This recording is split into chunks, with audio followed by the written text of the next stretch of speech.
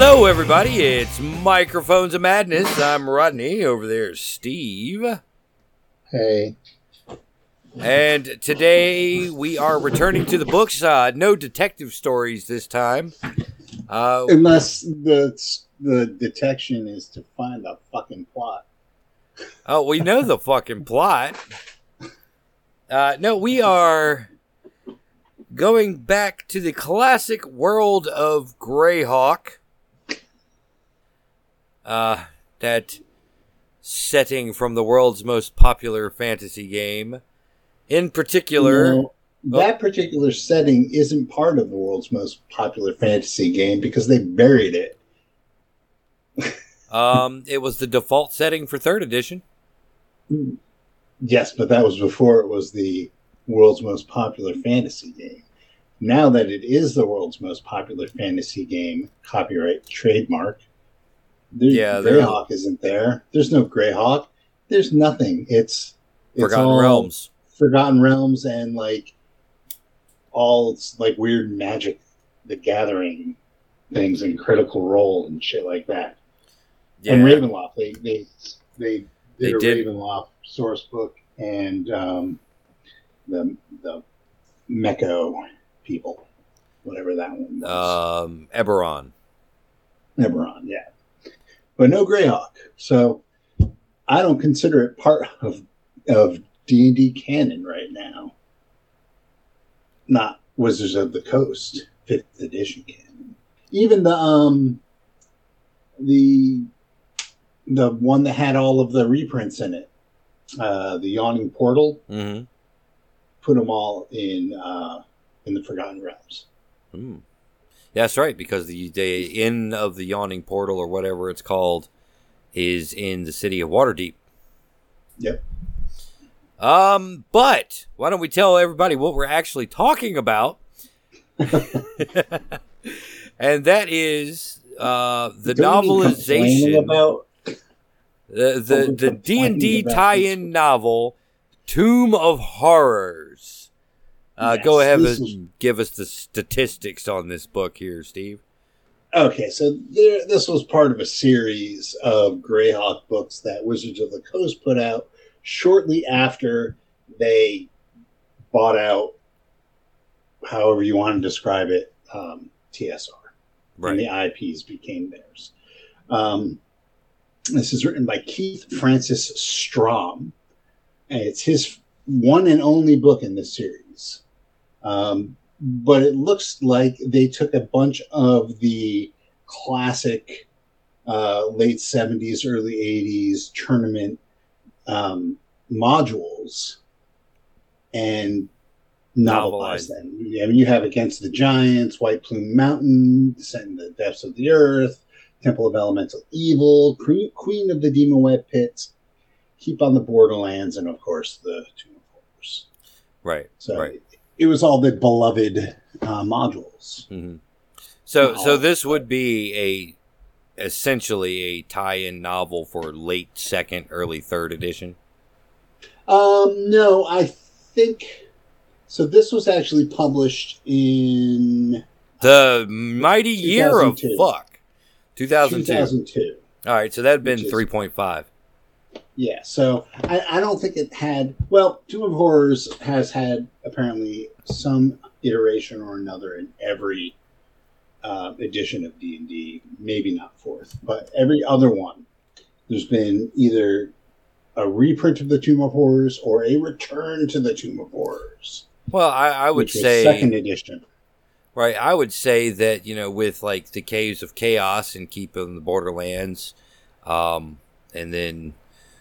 fucking Temple of Elemental Evil, Tomb of Horrors is up there, like, in the top 5 of classic dungeon crawls of all time.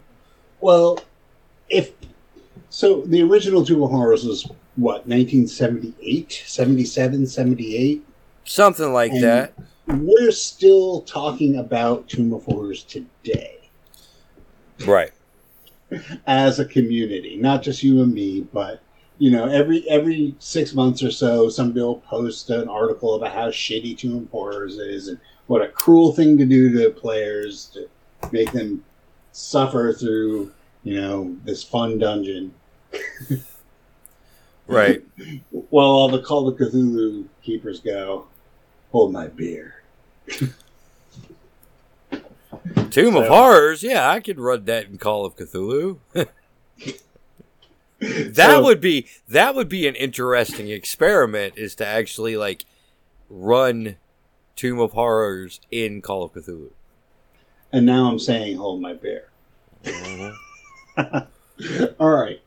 So this is the novelization. I don't know what the motivation for putting these out was. I think it was to kind of just make more money, from Wizards of the Coast from their new IPs.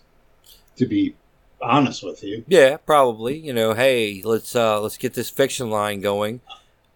Yeah, it might have been in the stack of fiction that was going to be released.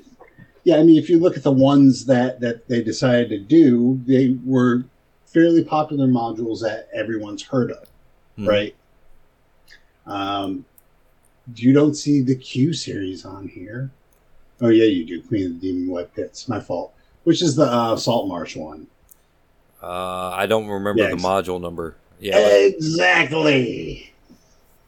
But I could tell you what the module numbers are for all of these. The Giants were G, White Plume Mountain was S, Descent into the Depths of the Earth was D, Temple of Elemental Evil was T, Queen of the Demon Web Pits was Q, Keep on the Borderlands was B, and Tomb of Horrors was S as well. So I'm just saying that these are popular dungeons. Mm-hmm. So it makes sense. Now, before we even get into the actual book itself, I think we need to put this disclaimer in here that if you are planning on playing in the Tomb of Horrors anytime soon, or anytime really, you cannot read this book until after you've played Tomb of Horrors. Yeah, and A and B, don't listen to the podcast, because we're probably going to end up spoiling shit. Right. Well, I mean, we do have a playthrough available on the website. Thank you very much for listening up to this point. We understand that if you decide to stop listening from here, it's because you want to experience Tomb of Horrors for yourself, and then we do appreciate the download, and really that's all we care about. Thank you, Mr. Detweiler. Wow. Steve, no. Man, I tried to be funny, and you're like fucking kicking me in the balls. Okay. I retract that one and raise it to the John Carpenter. Okay. Thank you for the check, Carpenter. But we don't get paid for this. But yeah, do not read this book. Do not continue past this point if you're planning on playing Tomb of Horrors. If you want metagame knowledge, I would recommend going to microphonesofmadness.com and listening to our wacky playthrough of Tomb of Horrors, which we had one survivor. We did, and through no fault of their own. And we also did an episode of discussion centered around the module itself. Right. Which I have not put up on the website yet, but it is available on the podcast feed, MNH. But Rodney will put links to all that shit in the absolutely notes to this. So, there you go. Yep. Steve doing my job for me. All right, so where does one start with such a work of brilliant fantasy? I was going to give it my elevator review as Tomb of Mediocrity. All right. Yes. For shits and giggles, I'm going to take the pro novelization approach to this so we can have a discussion. Else we'll just do 30 minutes of just riffing on how bad this book is. Yeah. So, all right. So there's definitely good things about this and bad things about this. Mm-hmm. I was pleasantly surprised when I read this because I was really expecting Drek. Mm-hmm. I was expecting, just if you play Tomb of Horrors, there's no plot in Tomb of Horrors. Right. It's just a murderous dungeon crawl from even before you get in there throughout the whole thing. And I actually thought it was just going to be like a room by room trap fest. Right, right. And kudos to what's his fuck Strom for tacking a plot onto this thing. Not a very strong one, but it does its job, right? It gets you invested somewhat in the characters, so you kind of are following them and kind of care what happens to people, because if it wasn't for that, it would be horrible. It would be a horrible book. Right, right.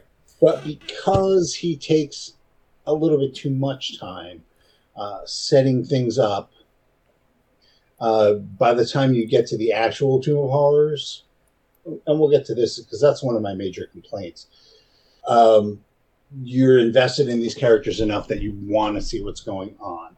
So you have that going for it, and B, if you've played it or run it, and I've run it a couple of times over the years, that it's kind of like watching a rerun. It is of a television show, because they hit the major spots, not everything.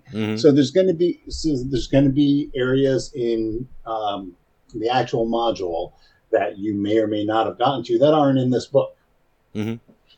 But they hit the highlights. Yeah, they do hit the highlights. They hit pretty much all the famous rooms in here.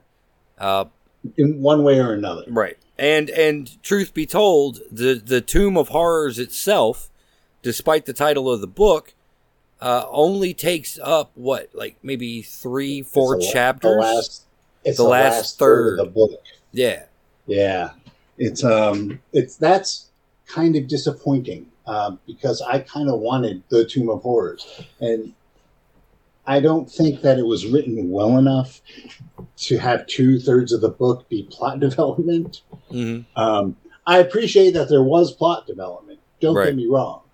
Just a little bit too much. There didn't need to be 3 acts in this story. Right. Yeah. You know what it reminded me of? It reminded me of a campaign journal for Cares Player. Yeah, so you're right there. So if there was a ongoing campaign with these characters in it, and this is what brought them to the Tomb of Horrors, and we were involved in that, running that and playing through that, it would be kind of a cool campaign, because you do have a lot of really decent D&D-ish fantasy tropes in there, right? Right. The unfortunate thing is, the can says Tomb of Horrors, and I really don't care about slogging through the swamp, fighting off pollywogs. Yep. If it wasn't supposed to culminate with the crawl through the Tomb of Horrors, and it was just basically the good party and the evil party racing to secure an artifact, I might have had a better time with it. Yeah, if they had just called it, what the hell was his name? The Adventures of Carrion. Right. Carrion's Redemption. Or Carrion the Paladin, or whatever. Or Road Buddies, Carrion and his elf sidekick. Garrowin, right? And their adventures in Southern Greyhawk. Yep. All right, so let's talk about a little bit about the cast of characters here. I mean, you do have a lot of your basic fantasy tropes. The only thing missing is a drunken dwarf. That is true. And a halfling thief. Yes, there's no. Well, there are thieves, but they aren't part of the party. So Right. And they're not halflings. no, they're not. You have a half elf bard. Yep. The saucy, flaming hot redhead. Yes. The human ex-paladin, fallen paladin. I don't know what they called them in first edition. I think if you lose your paladin abilities, you're just a fighter. Right. So ex-paladin, now fighter. Elf ranger. Yep. Basically Legolas. Yeah. You gotta admit, the one thing that was kind of funny was when he takes off his ring. Yeah. He has this ring that protects him from extremes of weather. Right. Protection from elements or something like that. He takes it off in the dungeon because there's like a number of places in Tomb of Horrors where, you need to insert a ring into a slot. So he does this, and Carrion's like, "You fuck! This whole time I thought it was like elven fortitude." Yeah, I thought you were a badass. Motherfucker, you got a magic ring. That was pretty funny. That was funny. So you have these the Carrion and Galador, or whatever the fuck his elf name is. Mm-hmm. Are road buddies, right? They hire themselves out to whoever can afford to pay them to guard caravans, blah blah blah. Yeah, they're adventurers, and they are on the run from their last botched adventure, right? Where they figured out, this kind of would have been a cool book too. They figured out that their patron was an asshole, so they ripped him off and redistributed it as well. Exactly, and yeah, I mean, and you can tell these guys have been together for a while. They have a really easy. They jibe each other a lot. They are basically PCs. Right. Who have been playing together, whose players have been at the table together for a very long time. Right. And they end up getting hired by the nobles of town.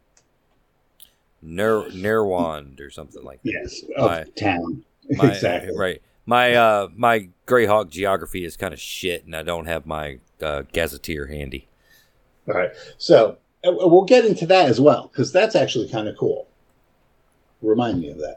So they get hired by the nobles of town to lead an expedition to the Tomb of Horrors to get the treasure from the tomb back to town, so that they can pay off their debts and reclaim their greatness.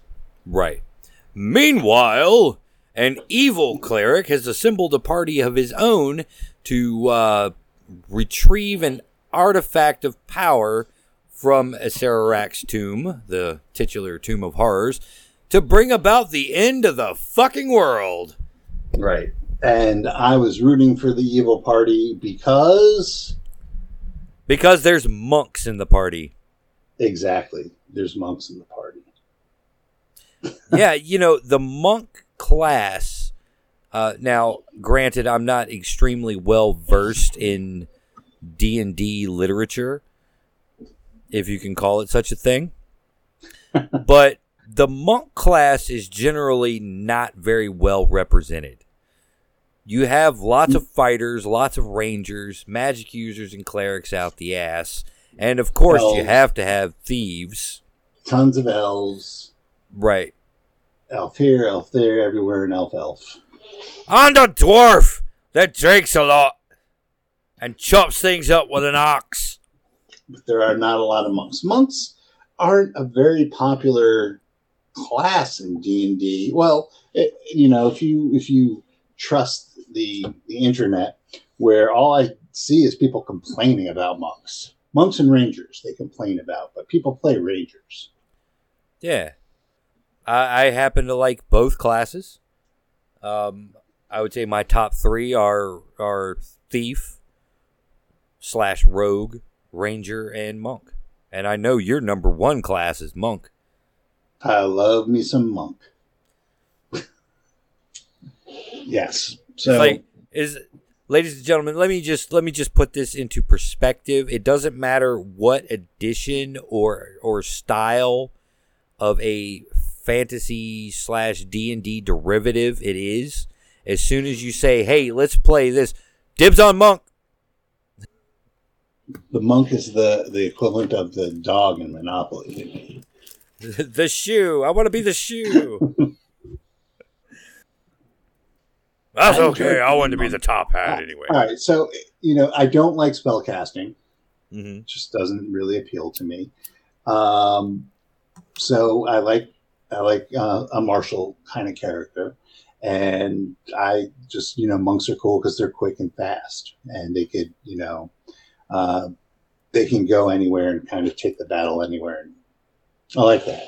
And at a certain point in a monk's career, their bare fucking hands are magical weapons. That's true as well. Yeah, even a paladin lays on hands to heal people. Monks lay on hands to hurt people. Yes. There's a scene here where the monk almost rips out Kieran's trachea. Right. It's pretty goddamn funny. Mm-hmm. Yeah, that monk is a badass, and that monk is a badass. And another thing is, evil monk. Yeah, he was an evil monk. Even his monk apprentice was a badass.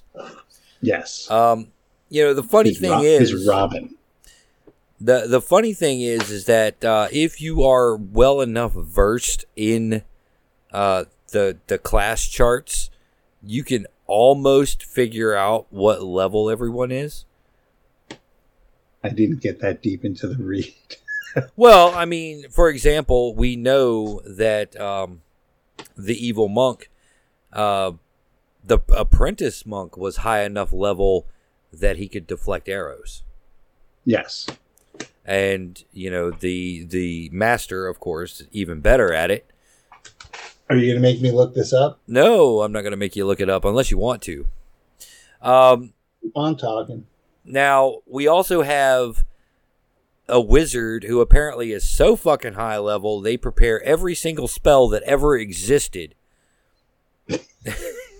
And never runs out of... runs out of spell slots. I've never... There's a couple in there I've never seen before. Like, creating a stone cover over a pit trap. Transmute air to stone. Maybe it was Ernie Gygax Jr.'s hand of... Tensor's floating disc. Tensor's floating block of concrete. Okay, here we go. I have the monk stat block. Of course you do. From first edition. Mm-hmm.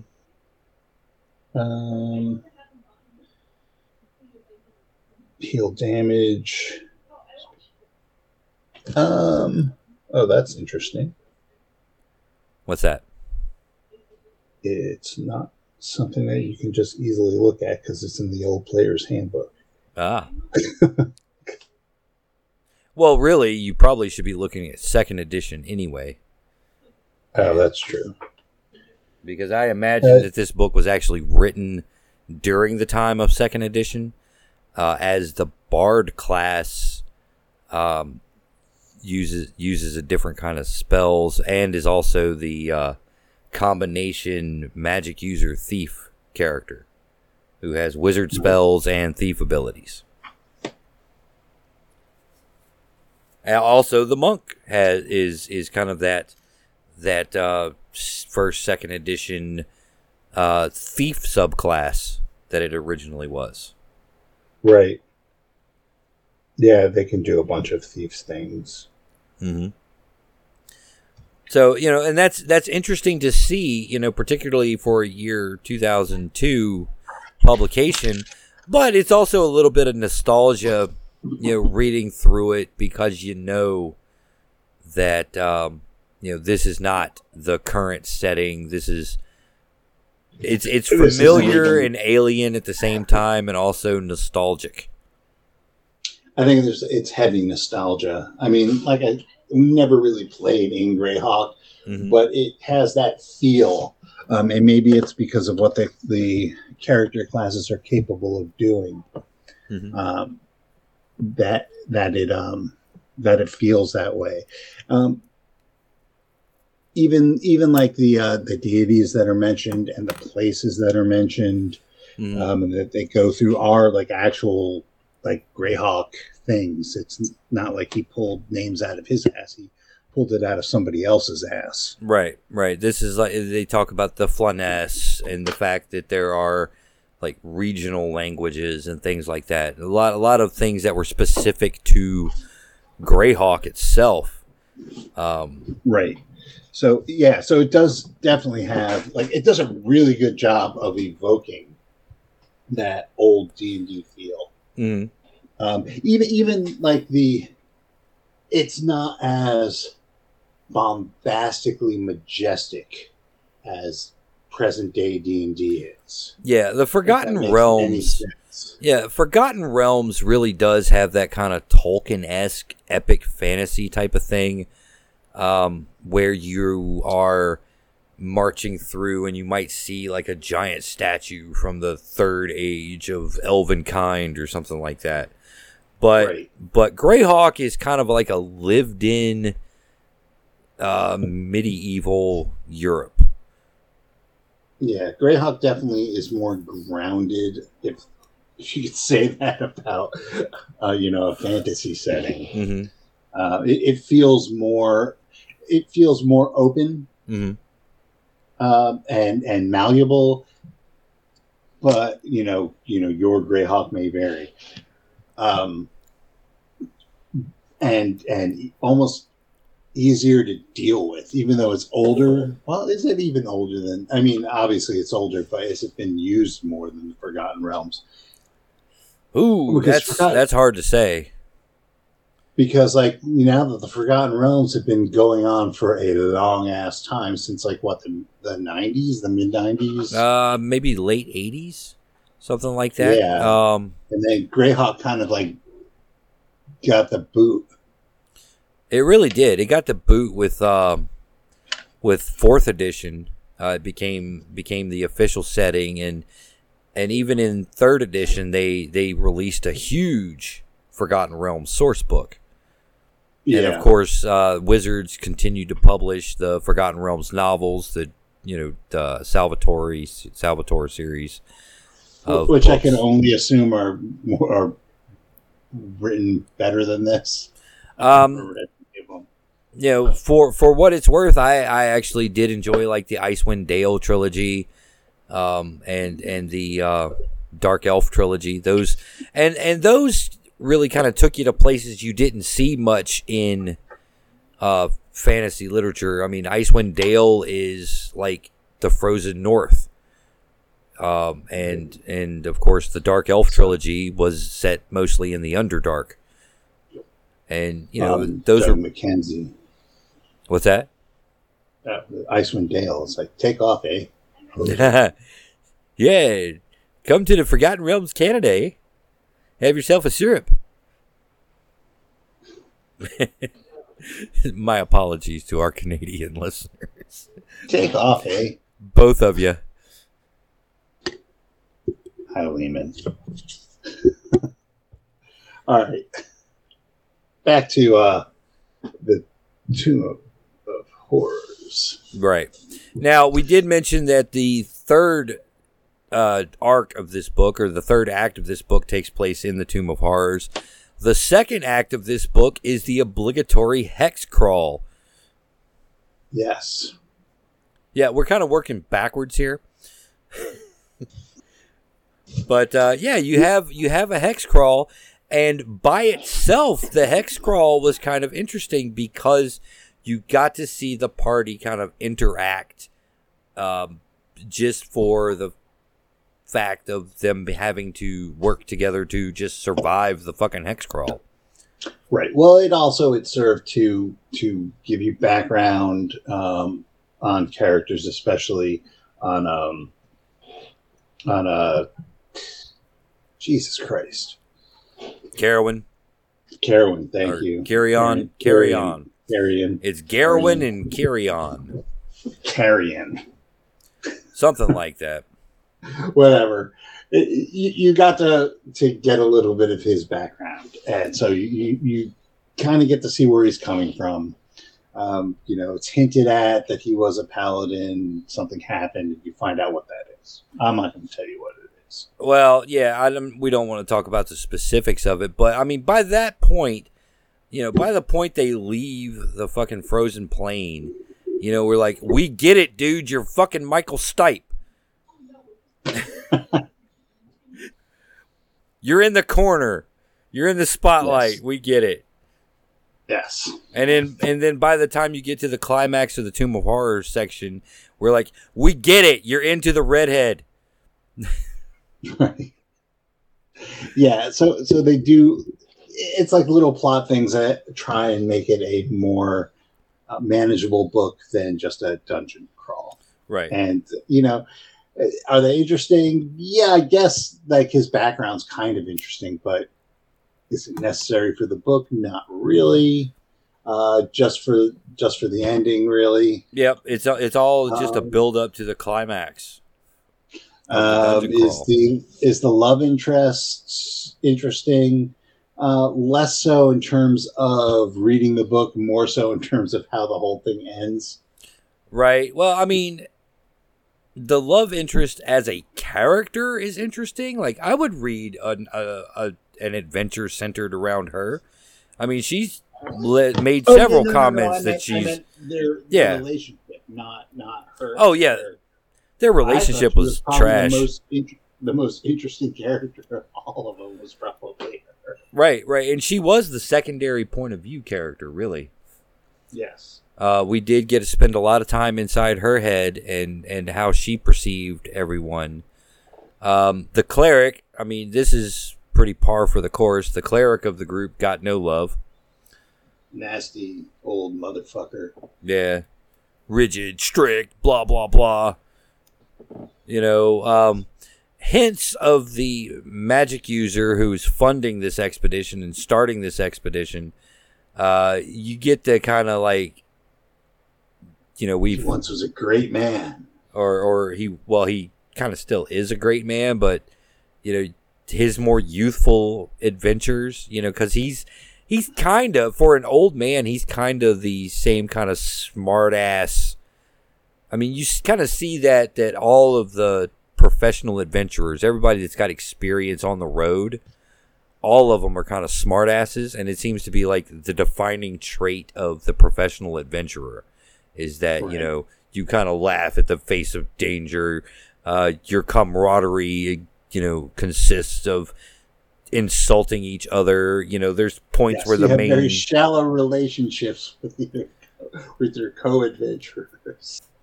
Even like the bosom buddies, like they're. I wouldn't say it's necessarily shallow. It's indicative of an unspoken bond that has been forged through adversity. Okay, yeah. Call it that. Yeah. If you could be generous and call it. And it's also kind of makes it feel like, yeah, these are characters that have been played by people I know. Just because, that they have banter in character that's very similar to pretty much every party I've been in. Yeah, right. You're completely right. It's a D&D book. Mm-hmm. And getting a little overly critical about the depth of the relationships between player characters is probably going overboard. Right. Well, maybe. But, I mean, anything worth analyzing is worth overanalyzing. Okay, that's true. All right, so all that, like, preliminary chazarai aside, the last third of the book, the actual Tomb of Horrors, the reason you picked it up in the first place, because, let's face it, the first two sections are, a dime a dozen fantasy books, right? Mm-hmm. And people do it better. Right. You have the meet cute and the walking simulator. Right. You can read like 2 Conan stories and know exactly what's going on. Right. So read Tower of the Elephant and Hour of the Dragon. There you go. Boom. Mm-hmm. You've read the first 2. That takes care of the first 2 sections. Pretty much. Yeah. I mean, walking simulator is pretty standard. I mean, you got to spice it up. Bandits, monster, something. Right. Pollywogs. Weather's terrible. Yeah. So the Tomb of Horrors itself. Betrayed my god. Yep. All right. This is really what I wanted to read. Right. I picked up a book called The Tomb of Horrors. I want to read about The Tomb of Horrors and really compare what this guy's take to it is in comparison to what we did and what I do whenever I run it. Mm-hmm. So, what'd you think? Now, I mentioned at the very beginning that do not read this book if you're going to play, because it is kind of like those Prima strategy guides you got in the 90s, early 2000s. And that stood out to me because in our run through, and I've only been through the Tomb of Horrors once, and so it was just like, I did not think of that. That makes sense. There's a lot less attrition. There was a lot less attrition. Because they had NPCs up the wazoo. Right. They had stacks and stacks and stacks of NPC retainers. So it wasn't Carrion who was opening up the spoiler alert. It was Biff, the guard. Right. I was like, Biffos, the guard. No, Frank, no! No! I knew him. We played poker during the Hex Crawl. So a lot of the traps are triggered by nobodies. Right. And I think that kind of takes away from the charm, if you will, of the Tomb of Horrors, where if you were playing this as an AD&D module, everyone would have 3 or 4 characters that they'd be running through it, right? It would be like a Dungeon Crawl Classics character funnel, but for high-level characters. Right. You just have like 4 or 5 guys that you'd run through it, and there's not a lot of fighting involved, right? No. There's really, in like the actual module, there's only a few encounters that are combat encounters. Mm-hmm. So, and I think that he went through all of them. Yeah. So logistically, you can't. No, he did not. So you guys encountered this, but they didn't. If you in the room with the pillars, where you touch a pillar and you float toward a sphere of annihilation, right? There's doors in the back of that room that lead into chambers with swords and shields on the wall. Oh yeah, I remember those guys. Pain in the ass. Yeah, that they didn't open because it's like a side room. They almost got Matt. Yeah, so there's that. But honestly, if you're running this like in first edition, you would have a ton of characters, player characters, because you don't have to deal with like the slog of combat. Mm-hmm. Not a lot. When it happens, yeah, it's there, but it happens so briefly and infrequently that you might as well be each carrying 5 characters to get to the end. It's like that scene in Indiana Jones and the Last Crusade where they're at the mouth of the cave that holds the Holy Grail, and they have to go through the 3 challenges, and the guy's like walking through with his sword, and he's looking around, and there's bodies everywhere. That's kind of how this section is written. They would lose every major point of interest. They would lose one or two guards, right? Because the cleric was not high enough level to have purchased the resurrection spell. Right. That is true. Well, also the cleric bid it pretty early too. Yeah, he bid it in the gargoyle battle, I believe it was. Yeah, which I think they made that one a little bit more difficult, maybe than it was for us. You guys didn't fight the gargoyle. You guys didn't fight the gargoyle. Oh, I thought we fought the gargoyle. I don't think you fought the gargoyle. Maybe you did. Well, they also had a ringer when they were fighting the gargoyle, so they were betrayed. Yes. But also, do you waste your resurrection spell on an NPC? Right. On a guard? I mean, not to be too gamery in this, but right. That's a high level spell. You're only casting it once. That's true. That's true. And why didn't you use your cure serious wounds on yourself, motherfucker? Yeah. Or why? I mean, he could have gotten a healing potion. Right. He's like, no. Was being stingy with them. No, save it for when you need it. And he never took another fucking healing potion the rest of the adventure. I know. It was great. That was great.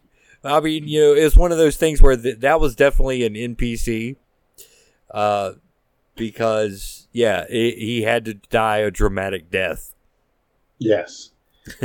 he was a higher level NPC. He was probably more of an NPC that if your player dies, you can play the cleric. Yeah. A substitute. Mm-hmm. Yeah. If Garwin's player dies, you lose your ranger. Okay, here, play the cleric. Here, play the cleric. He's already there. We don't have to how did you get locked into a box in the middle of this guy's bedroom? If you listen to our run through, you realize that we didn't give a shit about that. Right.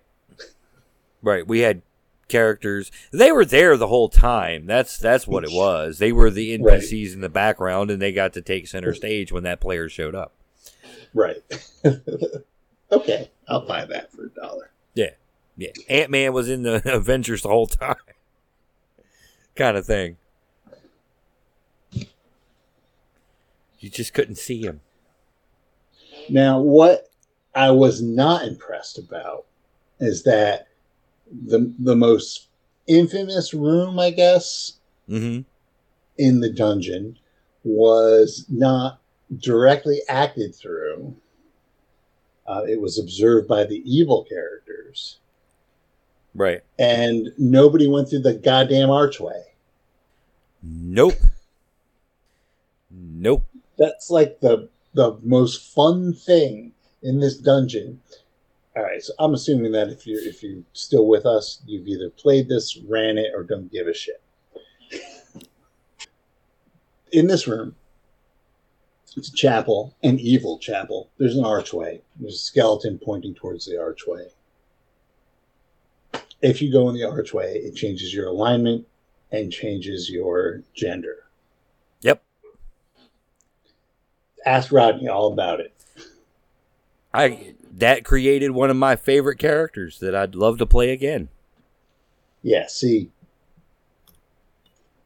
So they just, I don't know if it was like a political decision that they didn't want to even go there or what. But nobody went through that damn arch. Nope. It would have been funny if the apprentice monk had. I was thinking it'd be funny if the bard went through. Oh yeah, that would have changed up the entire dynamic there. That would have been kind of cool too. Yeah. Or if Carrion went through, but he's the main character, he ain't going through. Yeah, I was beginning to wonder who would. Missed opportunity. That was a missed opportunity. Yeah, I agree. I agree that playing through, I guess glossing over that room is probably I kind of see the thinking. So if it's not going to be a major character because we can't fuck with the major characters, right? Right. You can't kill them until the end, right? Or right. until they're needed plot wise. Mm-hmm. So you can't fuck with them. And honestly, if Jimbo the camel driver goes through and becomes, Lynette, right? Nobody's going to care. And now Lynette is slightly is evil, but what is an evil camel driver who gives a shit? Right. What, are they going to rip you off the next time you hire them? No, you kill them off in the next room. You let them slide into the lava. Yeah, they didn't do the lava either. Nope. They basically went through a walkthrough of, watch any like Tomb of Horror discussion video about the module, and they just walked through all the high points that would be discussed. I was going to say it's like you don't want to watch the entire opera, so you just like listen to the arias. Right. And that's pretty much how this narrative version of the Tomb of Horrors went. I was also disappointed in the climax of it, as they got off easy. Yeah, they did get off easy. They got off real easy. The party themselves were a little genre savvy, I think. I mean, these guys made all the best decisions. Right. They certainly did. And they had, now, had I been dungeon mastering this, right? Mm-hmm. It's fine up until the final room when you get a Serac. And it's even cool that they had, spoiler alert happen, so a Serac was activated, because in the dungeon, if you ignore the skull, nothing happens. You have to actually do something, right? Right. I'm cool with that.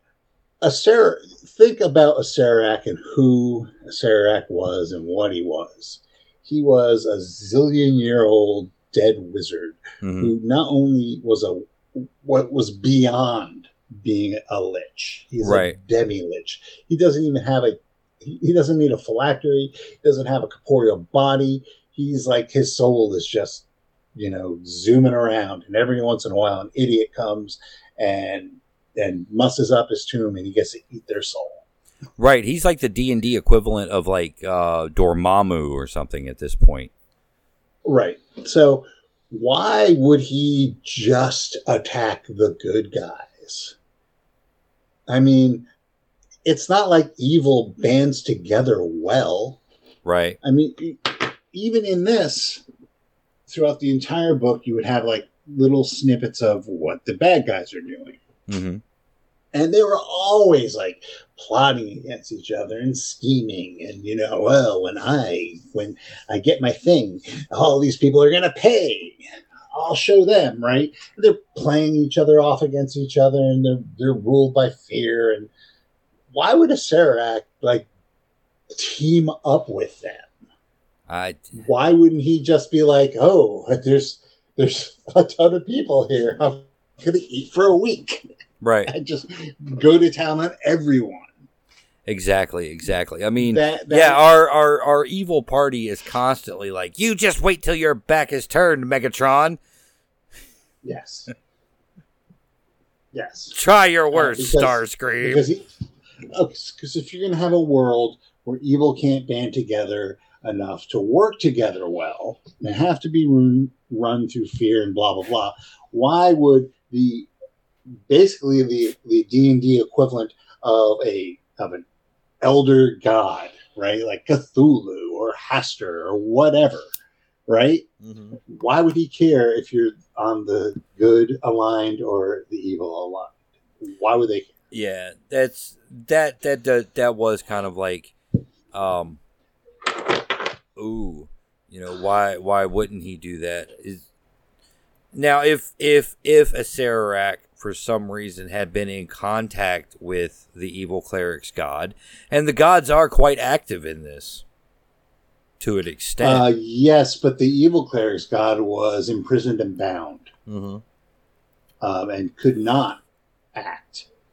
Right. And really could only really communicate through signs, right? Right. Signs and portents and feelings and things like this. You could feel the god's power at work, but unlike Hieronymus, did not take an active role. Right. So I honestly don't think that Acererak gave a flying fuck about any of that shit. I think Acererak cared only for one thing, and that was Acererak. Right. And, I was kind of hoping for a scene where, Durgoth encounters Acererak and he's like, you're gonna help me release my deity into the world to destroy the world. And Acererak's like, then what am I supposed to fucking eat? No. Right. What am I supposed to eat, bitch? I know. Yeah. I'll start with you. So I think that climax was just a drop ball all around. The actual in the Tomb of Horrors, it was cool to see all those things happen, even though they happened to people who didn't matter. Which does take a little bit of the punch out of the Tomb of Horrors, because, mm-hmm. What kind of story is it? Like, yeah, I remember when we played the Tomb of Horrors, and God, man, the guard that I used to like have a ale with around the campfire. Yeah, he bit it from a giant skeleton, and oh yeah, the Teamster. Oh yeah, well. He and three of his guys got turned into women, and ran off cackling evilly. Press F in the chat for Teamster number 3. Right. So that's not a tale worthy of telling, but Snart, going fuck it, and going into the archway and coming out and being like the vamp that they became. That's interesting. That's worth recounting. That's something you're going to remember forever, and just from you had an opportunity to create like the ultimate Tomb of Horrors war story, right? Right. Yeah. For those who haven't listened, Snart was the rogue with the heart of gold archetype, went through the arch, came out as a supervillain. Hello, darlings. So you don't have. It's just a missed opportunity. It was like a nice little travelogue of the Tomb of Horrors, mm-hmm. Yes, but it wasn't like it could have been like. It could have been you read this and go, wow, I want to fucking run that. That sounds great. Mm-hmm. That sounds really cool. I mean, because like it is a cool dungeon. I don't care what anybody says. It's a cool dungeon. It's fun. It's, it's a meat grinder, but if you go into it knowing it's a meat grinder, it's fun. Right? Mm-hmm. Absolutely. If you go into going, I'm going to conquer the Tomb of Horrors, you're going to have a horrible time. Well, I mean, that's kind of like the whole purpose of the Tomb of Horrors. I'm going to go conquer the Tomb of Horrors, which was the attitude of the characters in this book. I did notice that they did not do that one string of rooms where it's a 10 by 10 room. Yeah, that opens into a 30-foot long hallway. That opens into a 10 by. Yeah, they glossed over that one. That one kind of happened because if I recall correctly. That's also the sequence of rooms with the secret door and the pit trap. Yeah. That's the one that's the one with the globes and the doors. And if you open the wrong door, there's a spear comes out of nowhere. Mm-hmm. Yeah, I remember that room, but there was the one, it was a series of the same room over and over, like 5-10 times. Yeah. Yeah. I think that led to the fire pit. Yeah, there was just different 10 by 10 rooms that were just secret doors, and it just led you through a series of secret doors that got, once you got through all that got you into the second half of the second third of the dungeon. Right. I always think of it that got you to the chapel. Mm-hmm. That got you to the chapel, which is really the end of the first part. Right. So I always broke the Tomb of Horrors up into 3 sections. You have like the opening section, which is the Sphere of Annihilation, the hallway, gargoyle, that room, and the temple. Right. Mm-hmm. The second half is hallways with pit traps. You have the fire ramp. You have like the sirens, I think, the false lich. Right. It's a lot of hallways and navigating through hallways. And the third part are like the pillars, and the adamantine door. Right, the door that bleeds. Mm-hmm. The door with the room with the statues, and then finally a Sarax resting place. Right. And the true treasure hoard. Right. There's a false treasure. There's a false tomb, a false treasure hoard, and then the true tomb, and then the true treasure hoard. Right. So, I get glossing over like rooms that really don't matter, right? Mm-hmm. That were like really designed to fuck with players, right? But I think that some of these encounters, famous encounters, should have just been deadly to the party. Mm-hmm. They breezed through the Tomb of Horrors and just lost a bunch of henchmen. Right. But yeah. So, short story long, would you recommend this book? I'm on the fence. There's probably better D&D books out there, to be honest with you. There's definitely better fantasy literature out there. I guess if you've run it or gone through it and are familiar with the Tomb of Horrors, I would say give it a kind of a go, just for the nostalgia of it. But it's not like gonna wow you, because like I said, it's kind of a flat run through of the Tomb of Horrors. Now, what if you were a GM preparing to run the Tomb of Horrors? Would you,